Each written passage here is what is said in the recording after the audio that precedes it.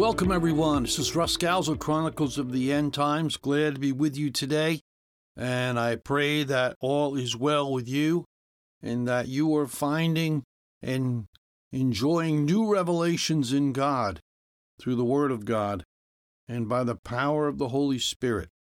For God has got a great work for all of us to do in this age in which we live before He returns. Last episode, we talked about an apocalypse of faith and how that seems to be a problem, not only in this country, but in all the West and all the world, for that matter. Faith is an amazing thing. We can have faith in a lot of different things, and some of that faith can be misguided. But faith in God is what saves our soul. It tells us in Ephesians that salvation is a gift from God. It comes by faith and not by works. We believe, and God counts it as righteousness. We believe His word. That's important to the Lord.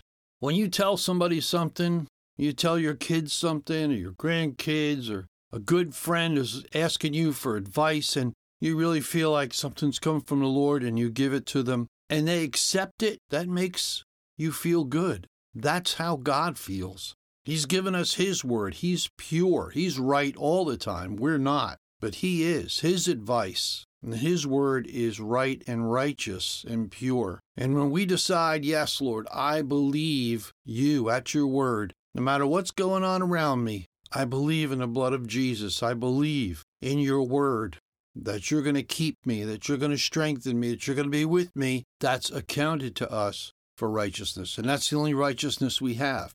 As we know, the Bible says our righteousness is filthy rags. In other words, what our good deeds without faith, our good deeds without trusting God, they're all nice things to do, but it doesn't bring us righteousness. Only our confession of the Lord Jesus Christ and our trust in Him makes us clean before Him. So this epidemic of apocalypse of faith, we all know that it's spreading worldwide. And more people are denying the Word of God in the sense they don't believe that it's relevant to today. We have to change with the times. That's what they'll tell you. But the Word of God does not change. There's no shadow of turning in the Lord, as the Scripture says, which means He's the same yesterday, today, and forever. He doesn't have new revisions, and He doesn't update His Word according to what we believe. It's important for us to understand what Babylon is. Lots of times we think of Babylon as the place in Iraq. We think about, is it going to be rebuilt? Is that what the Scripture's telling us? Or does Babylon refer to Jerusalem? Some people say maybe it refers to the West, such as New York City or some other place. The most important thing for us to understand is the spirit of Babylon is just that. It's a spirit. It's been with us almost since the beginning of time. The beginning of the rebellion is where it started. It represents idols. It represents self. It represents self-fulfillment, pleasures, luxuries. It's all about us. Way before selfies became popular, Babylon was all about selfies. And today we are trapped. We're intoxicated with new things. We're intoxicated with how we can make ourselves happier. How can we fulfill ourselves in every way? Every whim that we have, we want it to happen. And now we have the ability to make it happen. But it ends up empty because it's just a chase. We're just chasing air. And when we get to it, it's just gone. It blows away. It doesn't really exist. It's a trap. One of the many traps and lures and lies of the spirit of Babylon. So how do we confront this? We used to hear Scripture quoted all the time years ago from 2 Corinthians chapter 6, that we must come out from among them and be separate. We must come out from among them, meaning the world. Once we're saved, once we know the Lord, we must come out from among them and be separate. But let's break that down. What does that really mean? It doesn't mean that we go somewhere, get all the Christians together and get a territory and all huddle together in this territory and be separate. That's not what Jesus is saying here. That's not what the Spirit of God is saying here. We must be separate in our minds and hearts and souls. We must be totally separate, but not physically separate. Or how could we reach people? How could we touch people for Jesus? It doesn't mean that we're better. Doesn't mean that we're afraid of becoming soiled or any foolishness like that. We just have to be like Jesus. In Matthew chapter 9, Jesus is eating with sinners and tax collectors, the bottom level as far as the religious people were concerned. And the Pharisees come in and said, why does your master eat with sinners? Doesn't he know who these people are? Doesn't he know what they do? So Jesus rubbed shoulders with the whole population, but yet he wasn't among them. He was separate. That's the spirit of what the Holy Spirit is saying. Just come out from among them in your heart and in your soul and in your mind, just like Jesus. Jesus walked among the multitudes. He ministered to them. He talked to them. He reached out to them. His heart broke for them. But he wasn't one of them. He was totally separate in his mind and his heart and his spirit. In his case, he was pure. And all those who needed him, he made himself available. And that's exactly what we're supposed to do. So when the Bible tells us to come out and be separate, he's telling us, listen, you have to be different. In Matthew chapter 5, Jesus talks about the salt and light. He says, you are the salt of the earth, but if the salt loses its saltiness, how can it be made salty again? It's no longer good for anything except to be thrown out and trampled by men. It says, you're the light of the world. A city on a hill cannot be hidden. Neither do people light a lamp and put it under a bowl. Instead, they put it on its stand, and it gives light to everyone in the house. In the same way, let your light shine before men, that they may see your good deeds and praise your Father in heaven. We are the salt and light. We've heard that many, many times. But in order to be that, we have to be different. The church was never designed to blend in. So many churches, so many people are preaching the blend-in philosophy. There's no blending in. We make ourselves available like Jesus did. We do not consider ourselves better than anyone. But in our hearts and minds, we know we don't belong to this world. In Psalm 1, we read, blessed is the man who does not walk in the counsel of the wicked, or stand in the way of sinners, or sit in the seat of mockers. But his delight is in the law of the Lord, and on his law he meditates day and night. It's a shame when people interpret this as we think we're better than someone else, or we think we're holier and we can't be around other people. That's not true. That's a lie out of the pit of hell, because the devil doesn't want us to communicate the message of love and repentance to an unsaved world. The Scripture is merely saying that we are not to take the counsel of the wicked. We are not to listen to them. We're not to be transformed by their philosophy, but we are supposed to transform our minds through the Word of God. We're supposed to be the influence. We're not supposed to stand with the sinners. We're not supposed to stand with them in agreement. That's what that means.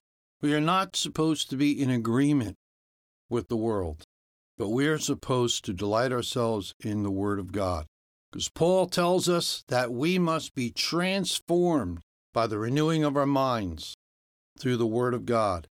And Jesus told the disciples at the table, when he sat down with them, he said, you are already clean by the words I have spoken over you. That's our example. The Word of God needs to be spoken over us. We need to read it. We need to meditate on it. And it cleanses our minds. The blood of Jesus Christ makes us righteous and cleanses us from sin. But how do we stay clean? It's through the Word of God. The Word of God washes our minds and cleanses our hearts. So how does this all relate to the spirit of Babylon? Well, the spirit of Babylon, as we said, has always been in existence. And now it is flourishing. The ultimate goal is to take over the world and turn the world away from Christ. In chapter 18 of Revelation, where it talks about the demise of Babylon, how it's going to be destroyed forever by the Lord God Almighty. Yet in the midst of all this, there's a cry at the end of the book of Revelation. You will notice through the book of Revelation The Spirit of God cries out. He says, behold, I come quickly in one section. Make sure your robes are clean. Make sure that your heart is right. And in chapter 18, he comes out and he says, come out from her, my people, so that you will not share in her sins, so that you will not receive any of her plagues. For her sins are piled up to heaven, and God has remembered her crimes. He's calling his people out. He's calling his church out. We have to be different. We cannot be part of the spirit of Babylon. The lure is great. The deception is amazing. Sometimes we can't grasp the power of deception that the enemy has. The delusion is remarkable. It actually makes people absolutely believe with all their hearts and souls the lies of the devil, the lies of the spirit of Babylon. They are intoxicated. They love it. It appeals to the flesh. This has to be right. It feels so good. How many times have we heard that? But if you and I decide to align ourselves with Babylon, with some of these doctrines that are coming out, we're in trouble. And so are the people around us who count on us to be the salt and light. The road ahead for the Christian church is not an easy one. And those who say it's going to be glorious and we're going to come back strong and the nation is going to return to Christ and, it's just going to be amazing, are not hearing what the Spirit is saying to the churches. Yes, there's going to be a move of God. People are going to be saved. People are going to be touched and healed and delivered because all things are possible with God. It is his desire that none should be lost. But the true facts are many are called and few are chosen. So in this battle that we are facing, there are going to be those who want to point their finger and say that we are nothing but a bunch of prejudiced, self-centered, self-righteous people. So it is very important for us to stand fast. The Scripture tells us about the armor of God. But what does it say at the end? It's interesting in Ephesians chapter 6, and so many of us that may be listening say, Russ, I know that. I've read that a million times. I've been in a lot of studies, and we've studied it. But there's only one thing that I want to point out.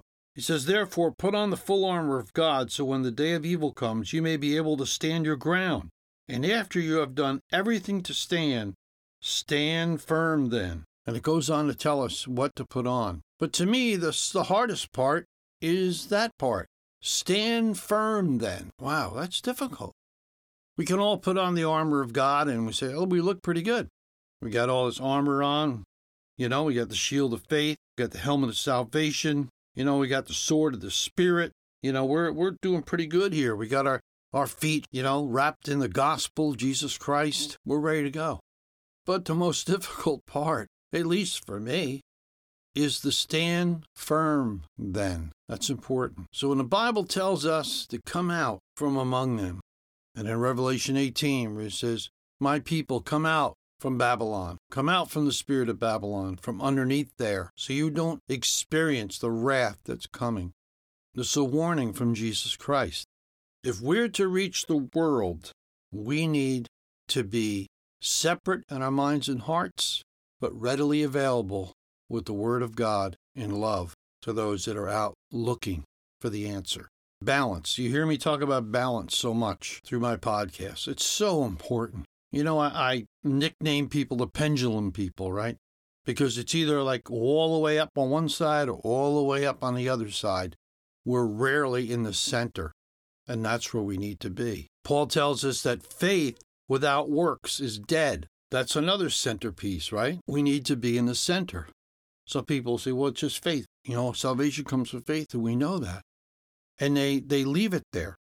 But how do we know if we have faith unless it is accompanied by works?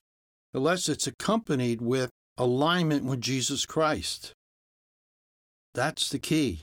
That's the only real works that we need. We receive salvation through faith, but then we align ourselves. Our work is to align ourselves with Jesus Christ. In this way, he works through us completely. He saves us to the uttermost, and he fills us with his Spirit to do the work of the kingdom. So I pray that you will be blessed today. It's not an easy message. It's not an easy task. Jesus kept himself clean. And I know he was perfect, and I know he's God. But everything Jesus did was an example for us. Every single thing. Even when he rose from the dead and he showed his glorified body, everything was meant for us to see. He said, look, I did it. If they're going to come after the master, they're going to come after you. He was very clear about that. He said, but look, I walked among the lost. I ate with them. We talked. I spent time with them, but I wasn't one of them. So let's pray. Let's believe God. Let's have the faith to come against the faithless. Let's show who God is. He is almighty. He is powerful, and he is coming soon. And we live in the most exciting time of Scripture. So whatever difficulties you may be facing today, and we all do, know this: nobody loves you like the Father. Nobody loves you like the Father, your Father in heaven. So rest in him today. So this is Russ Galzel for Chronicles of the End Times. Keep looking up. The King is coming.